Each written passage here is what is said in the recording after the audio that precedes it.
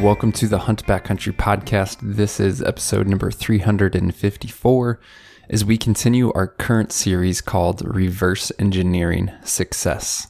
I hope that you guys have been enjoying this series if you've turned into the previous episodes, and if you haven't, be sure to go back and check those out. But the big idea with this series is to talk with a guest about a very specific hunt that they had, which was successful, and then look backwards and talk about the decisive moments, the key decisions, maybe the mistakes that they overcame to ultimately achieve that success.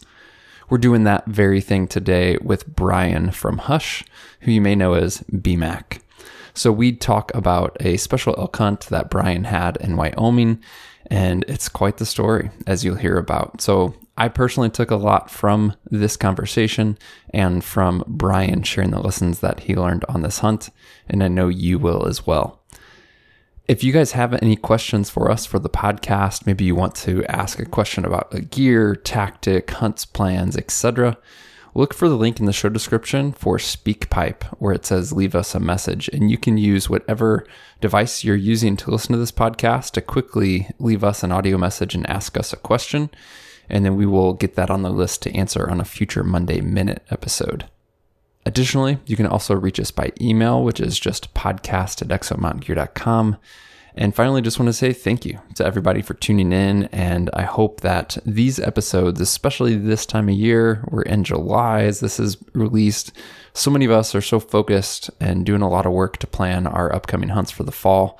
And I hope that this podcast is helping you do just that, plan for some success.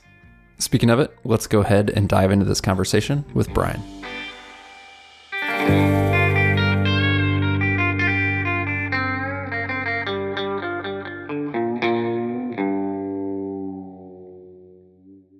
Brian, welcome to the Hunt Backcountry podcast, man. It's long overdue, my friend. Thanks, man. Glad to be here. It is. I was thinking back, the first time I ever slid into an exo pack and how that kind of changed the trajectory of the packs that we're using and the relationship we've had with you guys. If I'm not mistaken, we were with the guys from Born and Raised. We were filming Land of the Free, and Trevor had just killed a bull that we had packed out, and myself and Casey were not in an exo pack at the time. And I believe we were bitching and complaining about how brutal the pack was. And Trevor and Trent were just giggling and laughing and like, what are you talking about, dude? This is cake. Here, try this on. And we both slid into it and we're just like, what in the world? This is so much freaking better than what we've been doing. And that was kind of like the start of like, wow, we should probably not be running the packs we're currently running and maybe find something that's much more comfortable. Awesome. Yeah. Which Land of the Free was that? Do you recall? I get them all mixed up, to be honest with you. Yeah, it was the first one back in 2017. We just finished up a hunt in Idaho and had a badass morning calling elk in, and Trevor shot a bull. Super fun day out in the woods with those guys.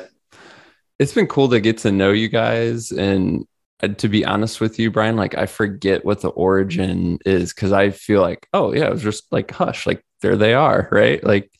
But how did all that come together? I'm sure we could spend an hour on this, but what's a quick full backstory on the origins? For sure. So Casey started the Hush channel back in 2011, which seems like forever ago. And he and his family had spent some time making YouTube videos for a living, like documenting their family, which sounds completely bizarre, but it's a real thing. And I had met him on an elk hunt down in New Mexico.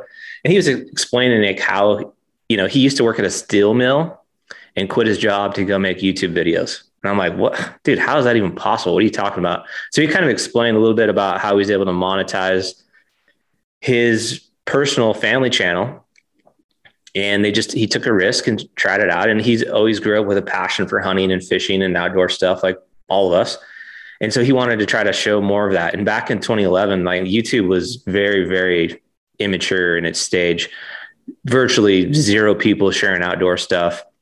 A lot of kind of like the just viral type videos back then. And so he started this channel with the hope of just sharing outdoor related content.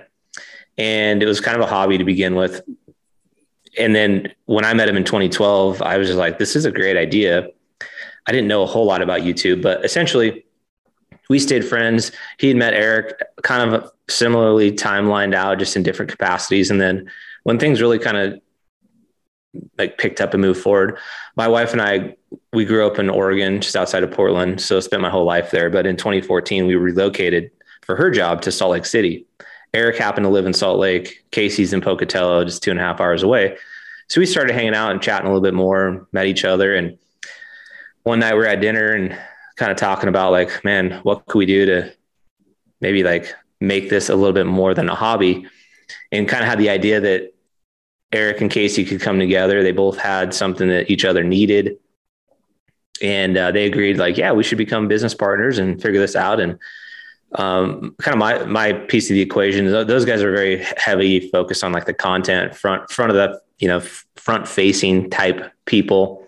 And my passion and skills have always been kind of behind the scenes with business development and marketing and branding. And so I was trying to help them establish partnership relations, sponsors, you name it, turn it into like an actual business at some point and make some money out of it. But essentially by about 2015, we kind of all came together as like formed a company, an LLC, and structured an operating agreement and kind of said, let's try this thing. And so I was working full-time at corporate America selling. And, over those years of 2015 through 2018, just moonlighting with Hush and trying to like develop a business essentially. So we started doing like our own branded merchandise and slowly convincing people that, YouTube and digital was the way of the future. Because if you think back then, like outdoor TV was still the biggest thing, as was magazines, hunting forums. Those were the main primary resources that people kind of consumed hunting content. So YouTube was really new. Most companies in the industry kind of scoffed at the idea and just thought it was kind of silly and ridiculous. So breaking down the door was a challenge. We got turned down a lot by companies that just didn't see the connection there. They were still all in on putting, magazine ads in place and partnering with television shows. And so we just kind of kept grinding, man, and talking to people, networking, finally got a few companies to believe in us and actually invest a little bit of money and product up front. And we just kind of put everything back into the business, paid for Eric to be like the single full-time guy, and just kind of put our head down and started working. We started the business with our why of 3 pillars, which is to, inspire new hunters and anglers to get out in the field, to try to bring awareness on different like hunting access and conservation-based initiatives. And then 3 was just to give back, be good stewards in our community, in the industry. And at the time, we had no idea if it would turn into anything. We were just having a good time, enjoying what we were doing, sharing our adventures. And so, yeah, it's slowly but surely kind of grown its way. And in 2018, I quit my corporate job and went all in. Casey kind of went all in. And so since 2018, the 3 of us have been doing it full time. Then we've hired 2 full-time guys that are kind of on the creative side. And yeah, it's a dream to wake up every day and do something that you're passionate about and that you love. I spent, almost 20 years in corporate America, grinding out, doing corporate sales and sales leadership and you name it, and certainly learned a lot, but I'm just so thankful and appreciative that I have an opportunity to do this now as a career. So that's kind of the story in a nutshell. That's cool. One thing I really admire about you guys is the one you mentioned, your pillar of giving back. I think you guys do more than anyone, from my kind of casual outside observing of doing charities and raising funds for different things. And it's pretty cool. It's pretty unselfish, right? It's pretty easy to be selfish these days and just think about yourself. And I think you guys do a great job, just giving back. Thanks, man. Yeah.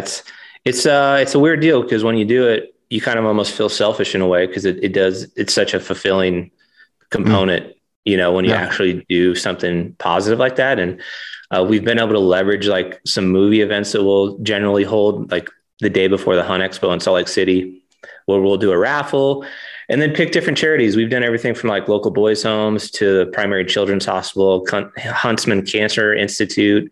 We helped a follower, Daniel, who had spina bifida, do his very first elk hunt in Nevada, got his first bull, which was just probably the most amazing hunt I've ever been on. Got him like an action track wheelchair so he could get out and be more mobile. And then just a lot of local stuff around, our community, trying to help each other out. And I think if we do more of that as a group of hunters and outdoorsmen, I mean, we're just going to be in a much better position, right? There years ago, all the hate we used to get was from like the anti-hunting, vegetarian, vegan crowd, and I feel like anymore it's just all, unfortunately, from the hunting crowd. And so it's unfortunate, but I think hopefully we can just continue to lead by example and stay positive and try to make an impact in a great way. And if we all could do more of that, I think we'd be in a better place. Yeah, well said, man. Let's talk hunting. Yeah. Let's dive in on this elk hunt. First context. So this was a Utah tag, correct? No, this was a Wyoming tag. Oh, this was Wyoming. Okay. Yeah. Yep. So it was a Wyoming tag, special draw. So if you guys are familiar putting in for Wyoming, you've got the regular and the special draw. Yep. It was more than 8 points and less than 13 points. So kind of in that frame. So certainly, invested in it for a long time. A unit that I'd been kind of eyeballing for a lot of years with the hopes of maybe someday I'll be able to sneak in there and get a tag.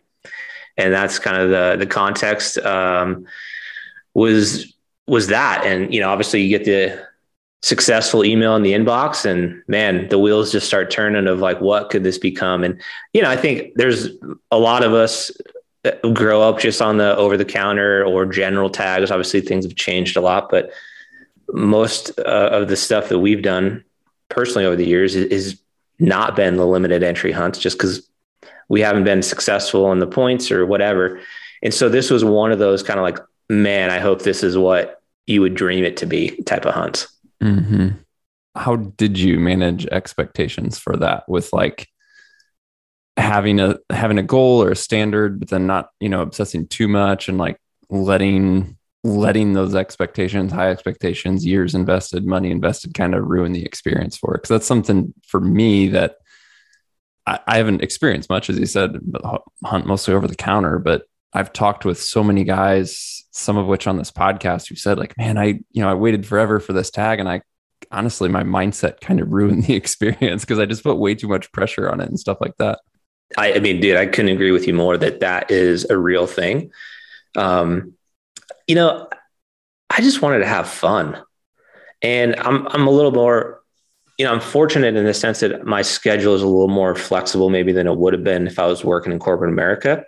So I knew that I could commit the time, and that certainly helped, right? Because I didn't say like, man, I only have like 6 days and I got to get it done. It was like, I'm going to invest as much time as I can.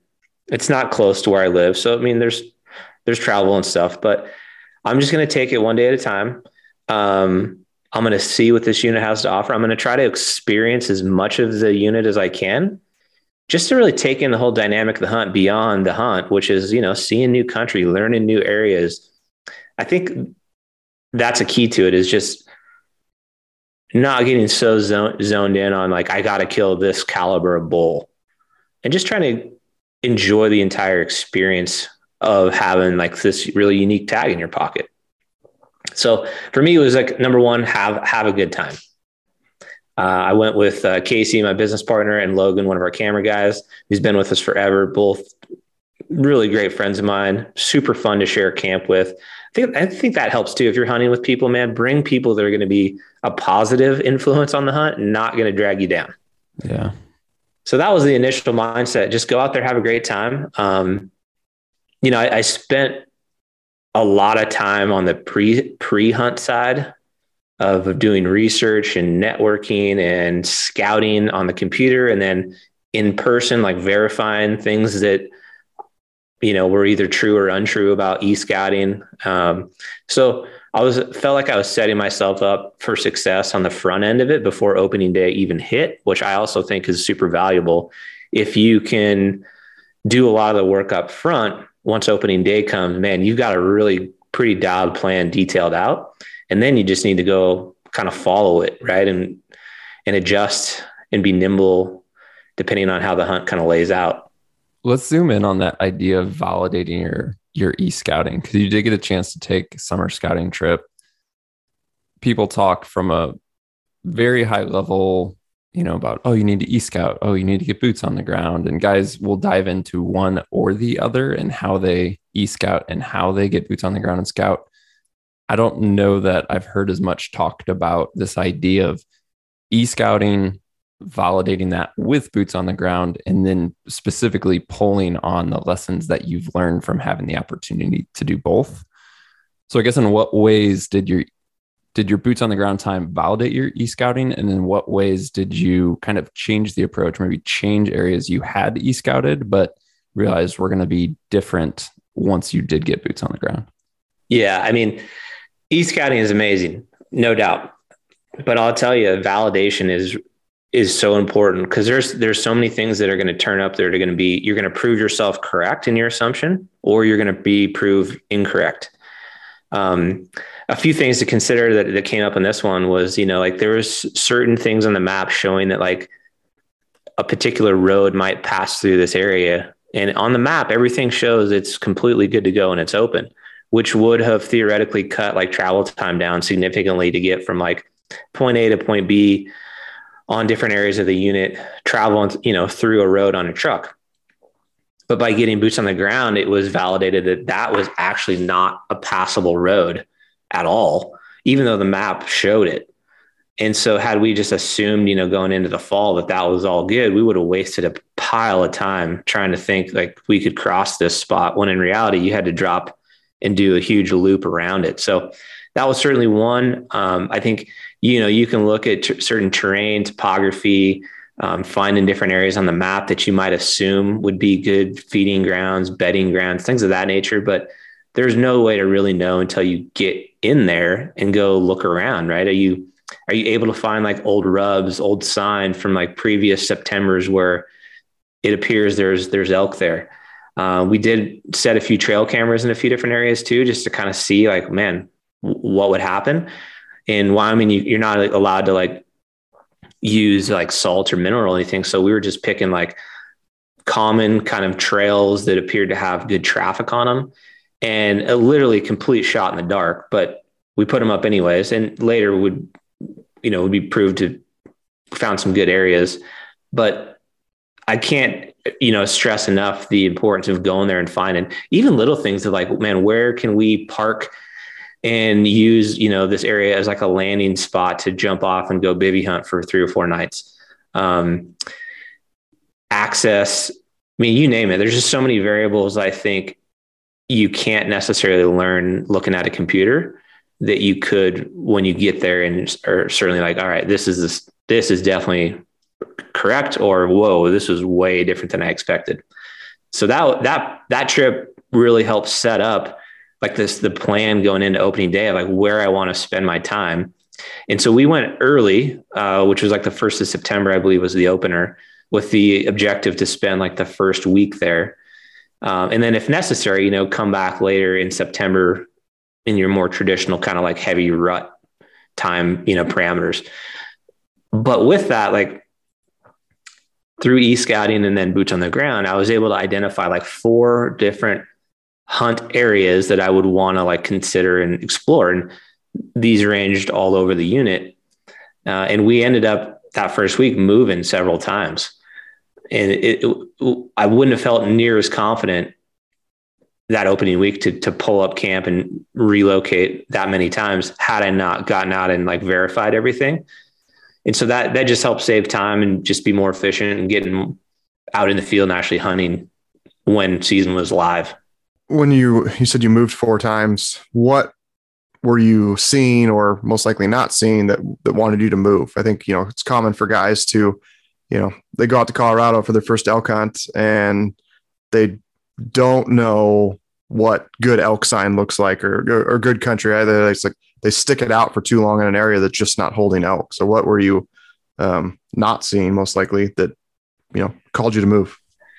That's exactly what it was. Spot 1, looked promising. You could certainly tell there's a potential. There's old sign in there, but we never saw any fresh sign nor any elk on the hoof. And so we were in and out of that spot in a day. It was like, I think we did like an 8-mile loop first day, and it just was, there was a dead zone there. So opposed to like sticking back in there and, hoping something was going to turn up, we pulled out, took down camp. So we were pulling like a little jumping jack trailer. And then the objective was like have these little kind of base camp setups and then bomb off with the backpacks and go in for a handful of days, explore, and if necessary, come back out, move, do it all over again. So we spent a full day in evening in spot number 1. Wasn't prosperous. And so we literally packed up and headed to spot number 2, which was not close. I mean, it was like an hour and a half drive away. But that was the whole objective, is just to cover country.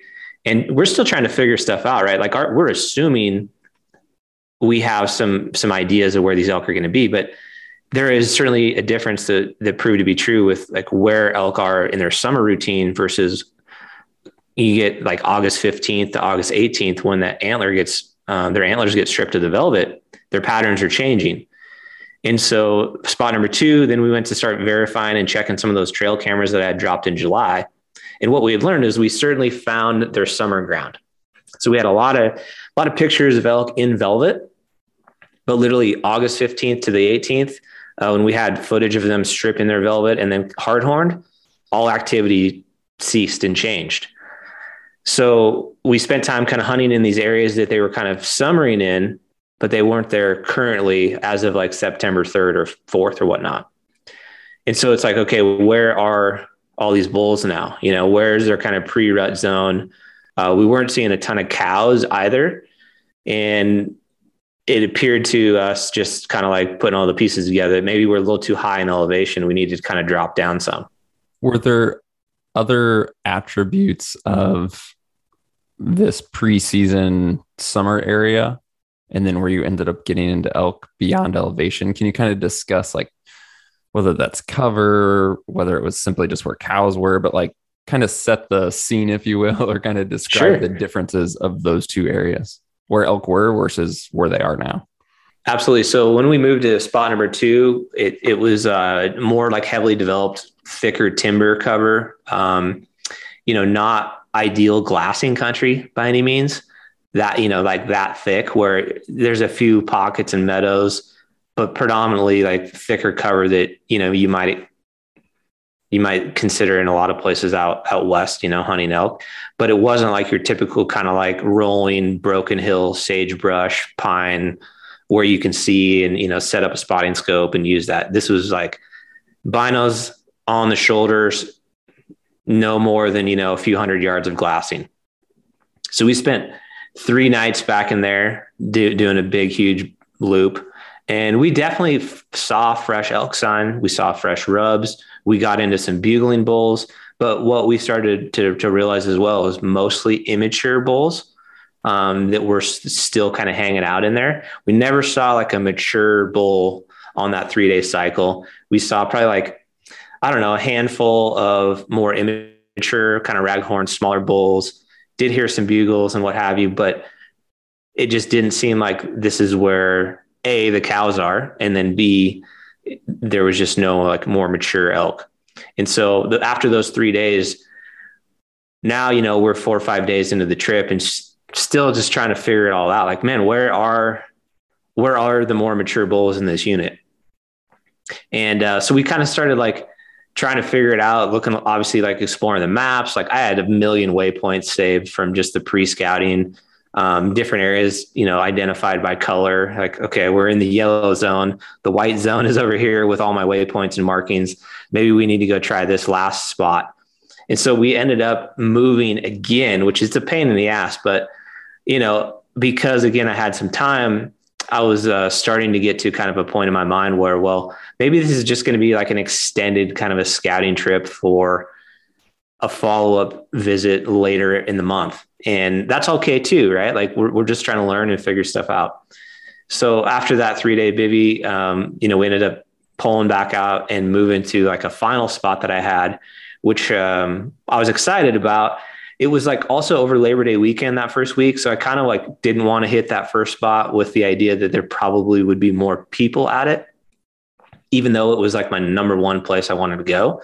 And so we waited until like midweek after Labor Day to finally like move to this last kind of spot. You've mentioned all this talk of moving and you said it was a pain in the ass, but at the same time that often is like a big consideration is how do you be able to stay mobile and be nimble and all that. So like, what are some of the super practical things that you would encourage guys with of just how to execute a hunt like this, knowing you may have to move after whether it's 1 day or after 3 days, and the decisions that you make that allow you to do that effectively? Yeah. I mean, I think the first step, honestly, is just going into it ahead of time with the belief that we're probably going to be moving. I think there's a lot of people that get their head in a place where they're very set on, this is the area I'm going into. And they're not really considering, well, what if there's no elk there at the time you're going in? And so, we talked to a lot of folks over the course of a year that'll reach out and ask questions, or maybe they're going on their very first Western hunt or whatnot. And being nimble is something that I really try to like preach as a concept. So instead of saying, hey, I'm going to hike in however many miles, everybody's a little bit different, but whether it's 3 miles or 8 miles, a lot of people will just kind of like, that's where they're going. And if there's no elk there, then what? And so I think if you can go in ahead of time, knowing and being committed to like, okay, we are going to be mobile if we can't find what we're looking for. To me, that's the first step. So like having a base camp, whether you're in a truck with like a bedroll, or you got a little jumping jack trailer, something that's easy and not going to take you 4 hours to break down camp, to me is a great starting point. And just knowing that, okay, I've got a base camp. I'm going to have my bivvy set up off my back where I want to go for, 3 nights to 5 nights, whatever, again, depending on your schedule, allotted time. We like to prepare like food in advance. So my wife will pre-make a bunch of food. So in the event we're dropping back down to a truck camp, I don't have to deal with like thawing out meat and like cooking something from scratch. It's literally just like heating up food and we're done. That's super convenient from a time standpoint, and just one less thing you have to worry about. And then really just like having the plan. Okay, if my number 1 spot is a bust, what's 2 through 4 look like, and where are we headed? And I think that's another thing that if you don't maybe put a little effort and thought into that in advance, you can waste a lot of time in the moment, particularly if you have multiple people in your party with a tag. Oh, I think we've all been there hunting with friends where it's like, well, where should we go? What do you want to do? I don't know. What do you want to do? Let's go over here. I don't know. I'm kind of thinking about going over here. It can be kind of a cluster on what you're going to do, where you're going to go. And so just, again, having a plan in place, like knowing this is my number 1 spot, then we're going to go here, then we're going to go here, then we're going to go here. And, that should have us covered for the duration of this trip. All of those things I think can be very beneficial in your decision-making and your time management. And also just being confident that like, yeah, this was a bust, but that's all good. We got these other 3 spots to check, which just allows you to, I think, keep that positive mindset versus getting like super bummed out that your first location was just, unfortunately, there was no elk there. Something I don't know I've done well in the past and I've thought more about recently is if you do have 4 spots, as you said, like you may rank them 1 to 4. And I do think it's important to try and prioritize that, so you're not wasting time or like over analyzing stuff when you're out there. At the same time, I've also realized it's worth considering, if I have 4 spots, like what are the unique characteristics of those areas that would maybe lead me to choose one over the other based on like the conditions or what I'm seeing. So like, I may go into hunt with areas 1 to 4, knowing that 3 is better than 2 if it's like very dry, for example, right? Yeah. Like spot 3 actually holds more water. There's more likelihood of this if the conditions are like that. So yeah, like rank them, but at the same time, I would say try and like almost categorize them, or just almost think through like, what are the strengths or weaknesses of each area? Like what do they provide that's different from each other? So that if you're seeing a unique circumstance or conditions, that kind of leads one to come to the top of the list, if you will. Absolutely. Yeah. So for us, like the 4 spot, which was the one that was ranked number 1, but because of the timing of, Labor Day and more traffic, I kind of like wanted to wait until theoretically there would be less traffic midweek. That was number 1, mainly because of barrier of entry. It's not a place that, some people maybe would have been interested in going simply because the access was more challenging.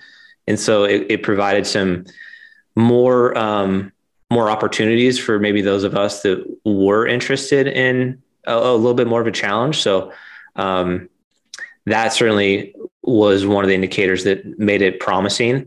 And just the look of the landscape, the pre-scouting showed good like sign of like previous rut activity. And so that was a kind of a few of the considerations that eventually led us to that fourth and kind of final spot. You mentioned to me before the importance of staying positive, and it sounds like, I mean, you've already basically said it, like through this time, even if you go into an area and it's a quote unquote bust, like in a way it should like, okay, well, that's a good thing, right? Like I learned that elk aren't here. Like almost take that, like almost turn the negative into a positive in the sense of like, just don't let that rattle your confidence. Because that just seems like such a key thing when guys start getting down and lack the positivity. It's just so easy to talk yourself out of hunting hard or talk yourself into going home early or whatever that looks like. Yeah. I mean, I think it's like a process of elimination. You know, again, if it's a new unit that you don't have any experience with, so none of us had ever stepped foot in this place, it's a process of elimination. You're just trying to like, you know, solve the mystery, right? Of where's going to be the bull that gets me excited in this unit for this hunt. And we were just working our way through, like checking boxes. Okay, they're not here. They're not here. They're not here. This is all good because, again, going back to like the beginning of the podcast, talking about, you know, enjoying the whole experience. Like we've just got to like hunt with a tag in our hand, 3 really different, unique places in this unit. Like that's awesome. In the first week of the season, to me, that's a win. And every step of that first week, we're learning more and more about this particular area and how the elk are behaving and what it all looks like. And so to me, it's just like one step closer to solving the puzzle and trying to identify like what's going to be the moment, you know, when we know like, dude, this is what I was hoping for. And so, yeah, I think, and again, having great people, can't reiterate that enough. People that are going to pick you up and just keep you lighthearted and having a good time is so critical too. So how does the story unfold as you guys approach this area you moved to? It's the damnedest thing, to be honest. Like we had pre-packed our bags for another 3 to 4 night bivvy hunt. And as we approached like the area that we wanted to kind of get to, we had like the packs on and just starting to get going. And Casey happened to like look over on this ridge and see a bull. And it was hotter than hell. It was like 82 degrees, 3:00 in the afternoon.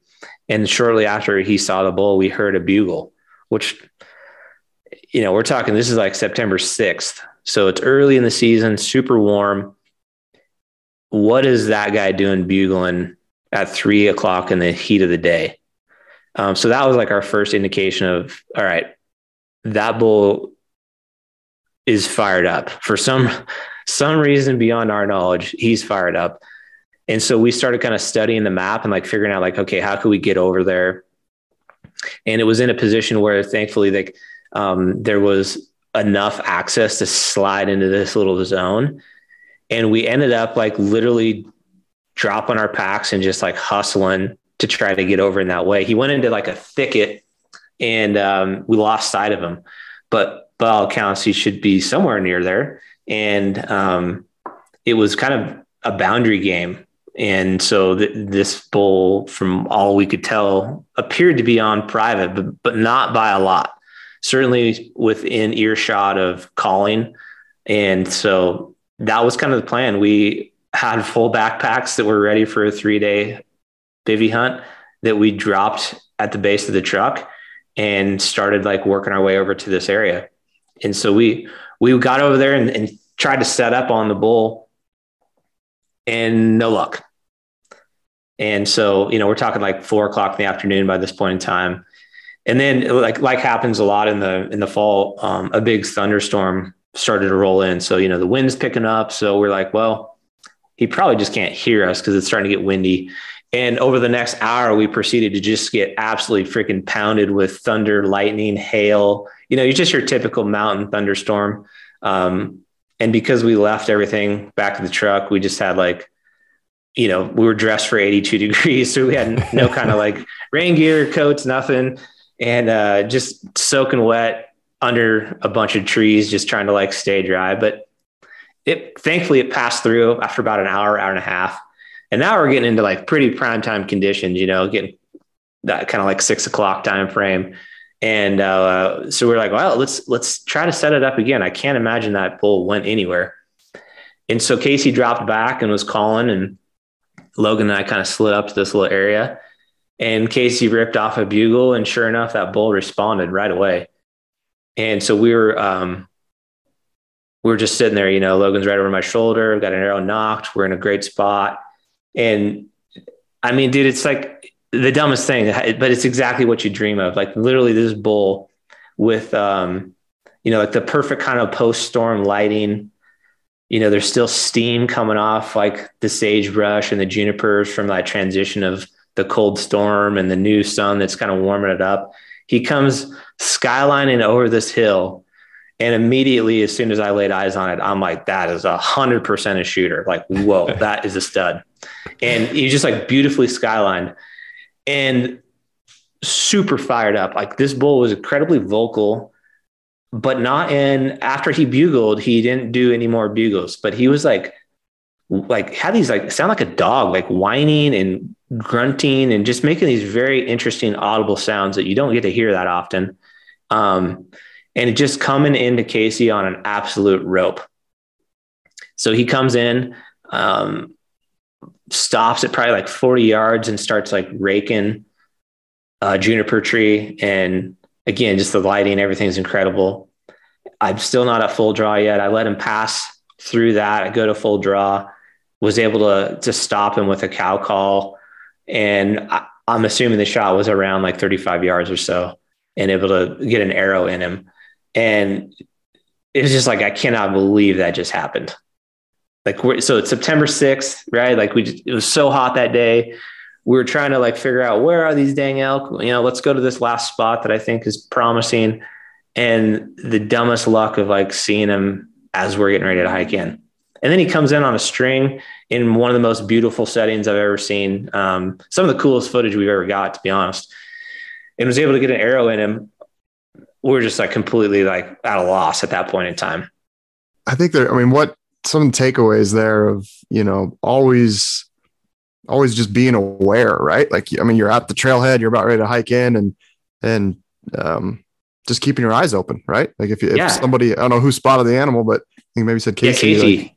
Like if he hadn't, you know what I mean? You just got to be, what's Dave say, Mark, of like, think twice as much, move half as slow or something like that, right? Yeah. Just always being aware and understand that opportunities can present themselves. I have a bad habit of I'd be at that trailhead and it's like, oh, we got to get in there now. Like let's go, put your head down and start hiking and just stare at your feet for the first 3 miles. Cause in my head, I assumed I'm not going to get into elk until, you get in there, but it's such a good lesson to, just always have your eyes open. You never know when opportunity is going to present itself. Yeah, that's so true. I mean, I think we all are at fault of doing that. It's like, dude, let's get back. Let's go. What are we doing? Why are we wasting time? And then lo and behold, walking past elk, as you're trying to get back in there. So yeah, I mean, Casey's he's an exceptional like glasser, like really incredible. His eyes are some of the best that I've ever met, frankly. And so he's always scanning. And sure enough, man, he picked that thing up, and then we were able to hear him bugle. And, he was just like super positive, like, dude, let's go kill that bull, man. He's bugling at 3 p.m. Like we can kill that bull. Yeah. So he just had like a great mindset too, that helped kind of like our whole team, just like, yeah, dude, let's do it. Let's make a run for it and, see what happens. Because again, that wasn't the plan, right? The plan was to go hike in and go camp back in there for 3 or 4 days. So it was just like another pivot point, to like, dude, let's gamble it. We may not get him, and that's okay. We'll figure that out after that. But what a great opportunity for a bull that was hot. And, we had enough access to get slid over into there. So it was certainly, worth the opportunity, worth getting soaked in the storm, worth everything. Yeah. And literally one of the coolest moments I've ever had elk hunting. It's easy for us to, I can probably visualize your setup, but describe the setup. The storm passes, the elk is how many yards away, what, Sure. how far did you move? Were you side hill, uphill? Sounds like he was over a little ridge. Like, how did you approach that to create the opportunity? Yeah. How did Casey call? Like any specifics on that? Yeah. Yeah, so he dropped back probably like 80 yards, and he was kind of on the edge of some aspen trees. And then we proceeded up through the aspens and kind of were right on like a transitional area where it was like aspen, juniper, sage. And I think, setup is a critical part of surely, having success when you're calling an elk. And I think getting yourself in a place where you have good shooting lanes, your feet are situated underneath you, you've kicked out any kind of brush or branches, and you're on the front side of your backdrop. So I think some folks maybe a little more novice have a tendency to maybe set up behind brush when they're calling. And I think as the shooter, you want to be on the front side of that. So you have a good back cover. So we had back cover of like juniper trees, and then kind of up 45 to our left was a pretty steep sage hill that led up to some of that private land. And the private land was probably like 150 yards away from where we were set up, like the fence boundary. And, Casey was in a position where he had enough volume in his bugle to invoke a response. And, one of the things like hunting with the born and raised guys for a lot of years is, everybody wants to sound like the best elk caller, but really volume to me is more prevalent than like pitch. And so, those guys really preach, blow on this diaphragm reed like your life depends on it. Like, get a lot of volume out there, because with topography and terrain and conditions, those bugles may not get to the elk's ears if you're just kind of giving a half-assed attempt, frankly. So Casey was ripping pretty good on a bugle with kind of, started off with a couple cow mews, then went to a more pronounced, like locator type call. And because this bull was so turned on and fired up, he immediately, responded to that. And before you know it, he had breached, this ridge up to our left at a 45 and was immediately in eyesight to us. And then Casey was just cow calling, beyond that initial response. And it happened really quick, So the positive thing too is we moved prior to Casey calling. And so we kind of gave him like the signal, like, all right, we're set up, we're good to go. Had we allowed him to call without getting set, we would have been either busted or we would not have been in a position to have a shot. So that was just another thing. Again, it's, pretty common for anybody that's been doing it for a long time. But if you're newer, make sure you're set up and completely dialed in your position to shoot before your partner starts calling, because it could happen faster than you think. Yeah, absolutely. Do you always try and keep that caller who's dropped back in sight? Are you using nonverbal or non-audio communication? Or do you, like when you say you let him know you're ready, you're set, is that eye contact and motion, or is that like a quick, quiet cow call to him, or what does that look like? Yeah, I think it depends on the setup. In this situation, it was a quick, quiet cow call. I couldn't see Casey. He was just out of visual sight, but he knew that, like, we usually just, like, that's our little code, right? Like, yeah, cow mew, we're ready to roll. And then he could begin like his sequence of calling. Going back to, you mentioned the bull came in, he did some raking. You decided at that point you weren't at full draw yet. Was that he was out of shooting range, or you had a different, very specific shooting lane in mind? Just thinking through like those times when a bull's approaching, you don't necessarily know where he's going to go. You think you may know where he's going to go, deciding when to draw. Like, how did that all play out in this shot? Yeah, well, because this country was a little bit more open, I would have been nailed had I drawn any sooner, just based on the angle that he was kind of coming towards us. As he was, he had no idea, obviously, we were there. He was keyed in on the audible sound of Casey calling. And so there was a couple of junipers that I was waiting for him to pass by that was still like shooting lane on either side. So if he would have come towards us and angled more to his right, our left, I would have been able to have a shooting lane there and draw back as he passed by a juniper in front of us. As it stood, he went to his left, which would have been our right, and went just on the other side of a couple of junipers that were probably like 20 yards away from us, but enough for me to conceal my jaw without getting pegged. And again, that's just another area where when it gets down to go time, like I think there's a lot of missed opportunities at that moment of drawing the bow, either doing it too soon where you're going to get caught, or you're doing it too late where you're going to get caught or not have a shot. There's like a fine line between when's the appropriate time. So in this instance, I had a couple spots. I knew that if the bull passed by, I'd be able to, get to full draw without him paying attention. Cool. And then you said you did cow call to stop him as he was moving. I did. So another learning lesson over the years, I like to try to have a reed in my mouth. I learned through failure. There was another opportunity that I shot a bull that I didn't stop him, ended up hitting him back just from that one big elk stride. It was enough to go from like lungs to liver, which has created like a shittier blood trail and more, stress and anxiety. We were able to recover the bull, but it was a challenge. And so trying to get him stopped, I think, is always great. And I think, another thing that I just keep trying to like reiterate to myself and learning is to slow down. I've had a tendency to probably try to rush through a shot. So I think we can all visualize it and or have been there where you stop them with a cow mew. And they're in the moment, they have no idea what's going on. And usually there's a process that their brain is, trying to calculate, A, I don't see a cow elk, B, what's going on. And it's probably like a good 5 to 10 seconds before they would even move again or do anything or bust or whatever. If you got the wind in your face, the conditions are right, you're concealed properly, they're likely not going to just move quickly after that cow call and you've got them stopped. They're trying to process and identify what is going on. And so like I've had a tendency in my years of hunting to try to, cow call, and then you end up rushing the shot because in your mind, you're like, man, this thing's going to move too quick. So I'm just trying to like slow down in the moment and realize like that bull is going to be there for plenty of time, to execute a good shot. And so just, another thing through failure of trying to get better in the moment, in the heat. And so was able to get a shot on him. It actually ended up being just a touch back.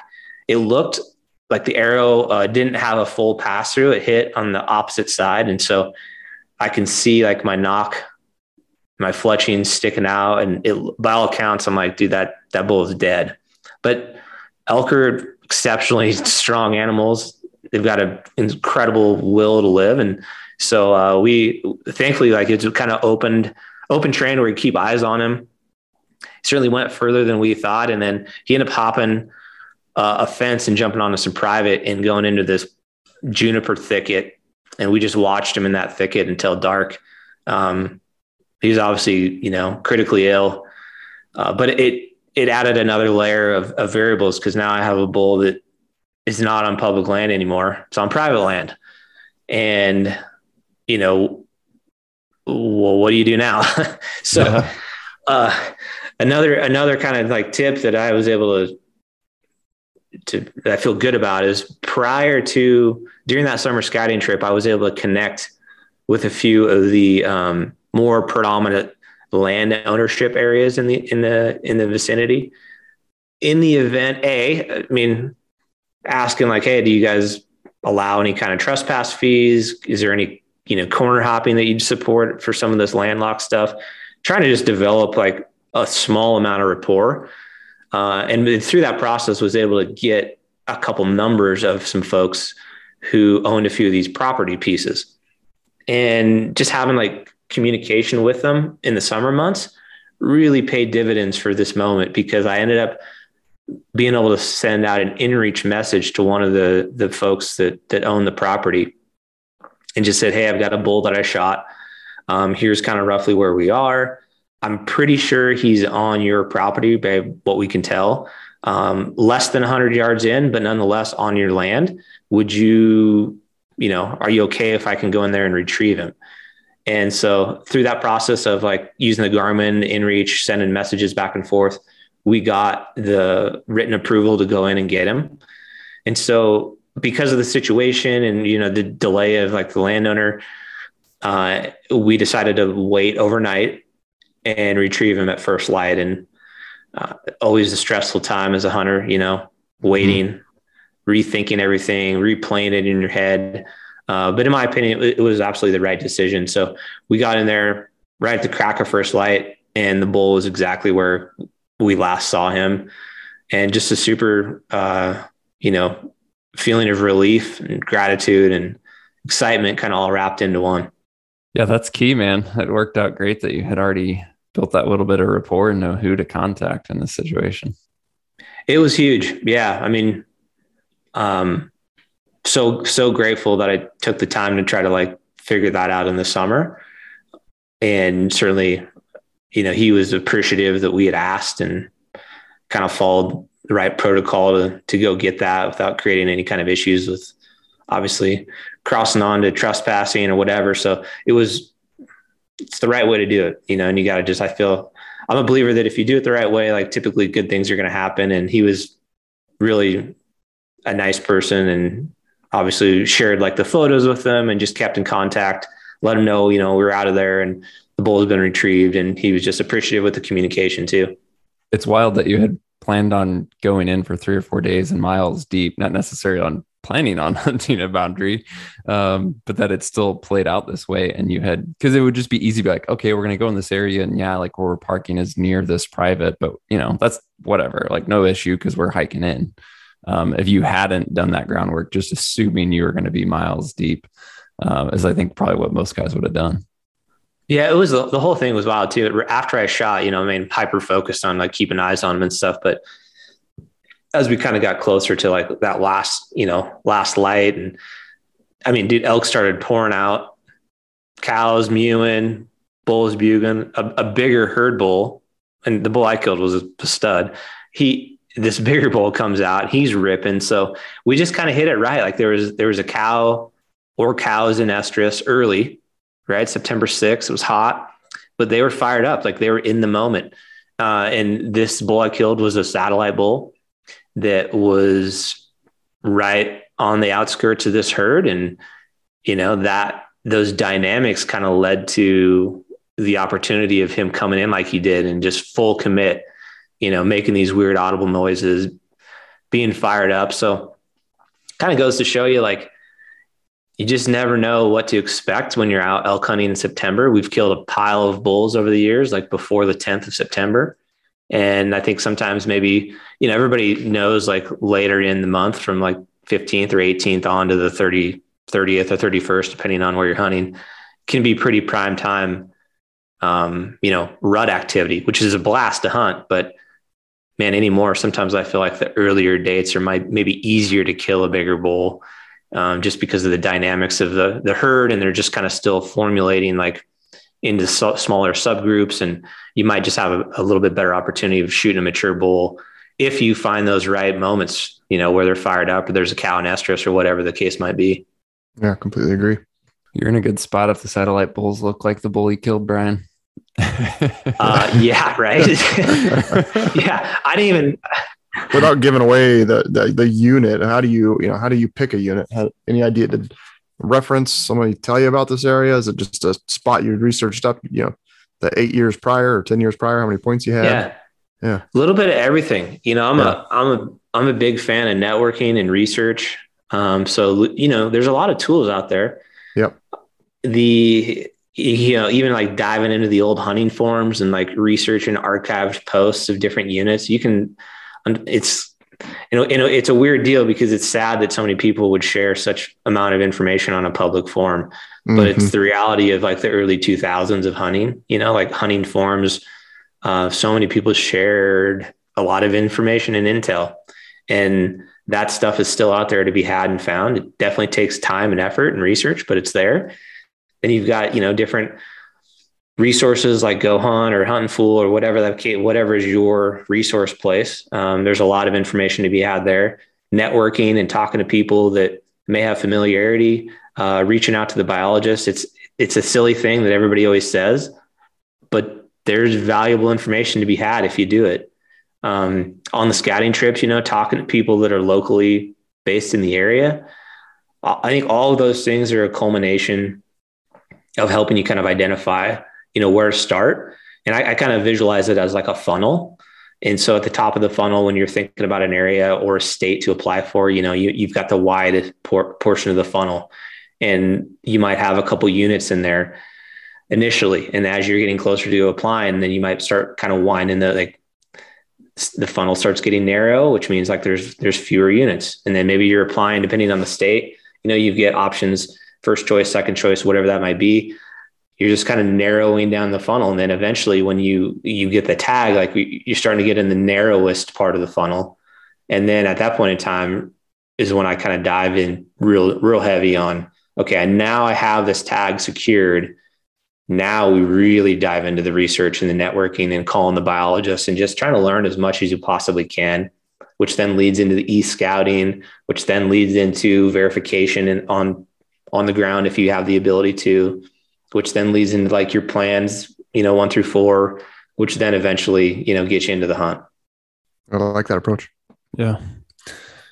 Obviously, we'll grab a link, Brian, to share in the show description so guys can see all this footage. But do you happen to recall any title or episode name or anything like that for guys who are just wanting to hear it and get right to it? Hit Google.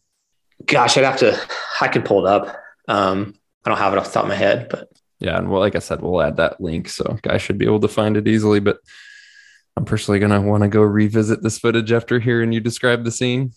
Yeah, no doubt. It's worthy, man. It's some of the coolest elk footage that we've gotten over the years. And Logan did a fantastic job under a stressful environment, of making it happen. And just one of those moments that's just kind of burned in your brain for the rest of your life. It's like, that's what you dream of on, limited entry elk hunt that you've put a lot of years into applying for. And, sometimes they don't go that way, but this one kind of hit all the boxes I was looking for to really, have an exciting hunt.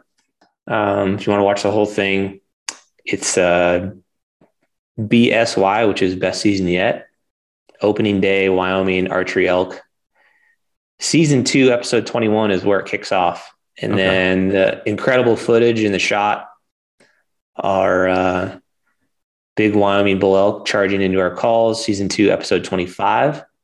And then the following recovery video would be episode 26. Awesome. We'll leave those links in the show description. And before we do let you go, Brian, obviously YouTube is a great place for Hush, but the website, any of the other resources and places to check you guys out you want to share? Yeah, absolutely. Our website is www.gethushin.com. You can find us on Instagram at GetHushin. We've got the YouTube channels, Hushin, and even for the younger folks, doing the TikTok stuff, all the socials, do a little bit of everything, depending on what your cup of tea is. Well, that's a great way to cap an awesome story.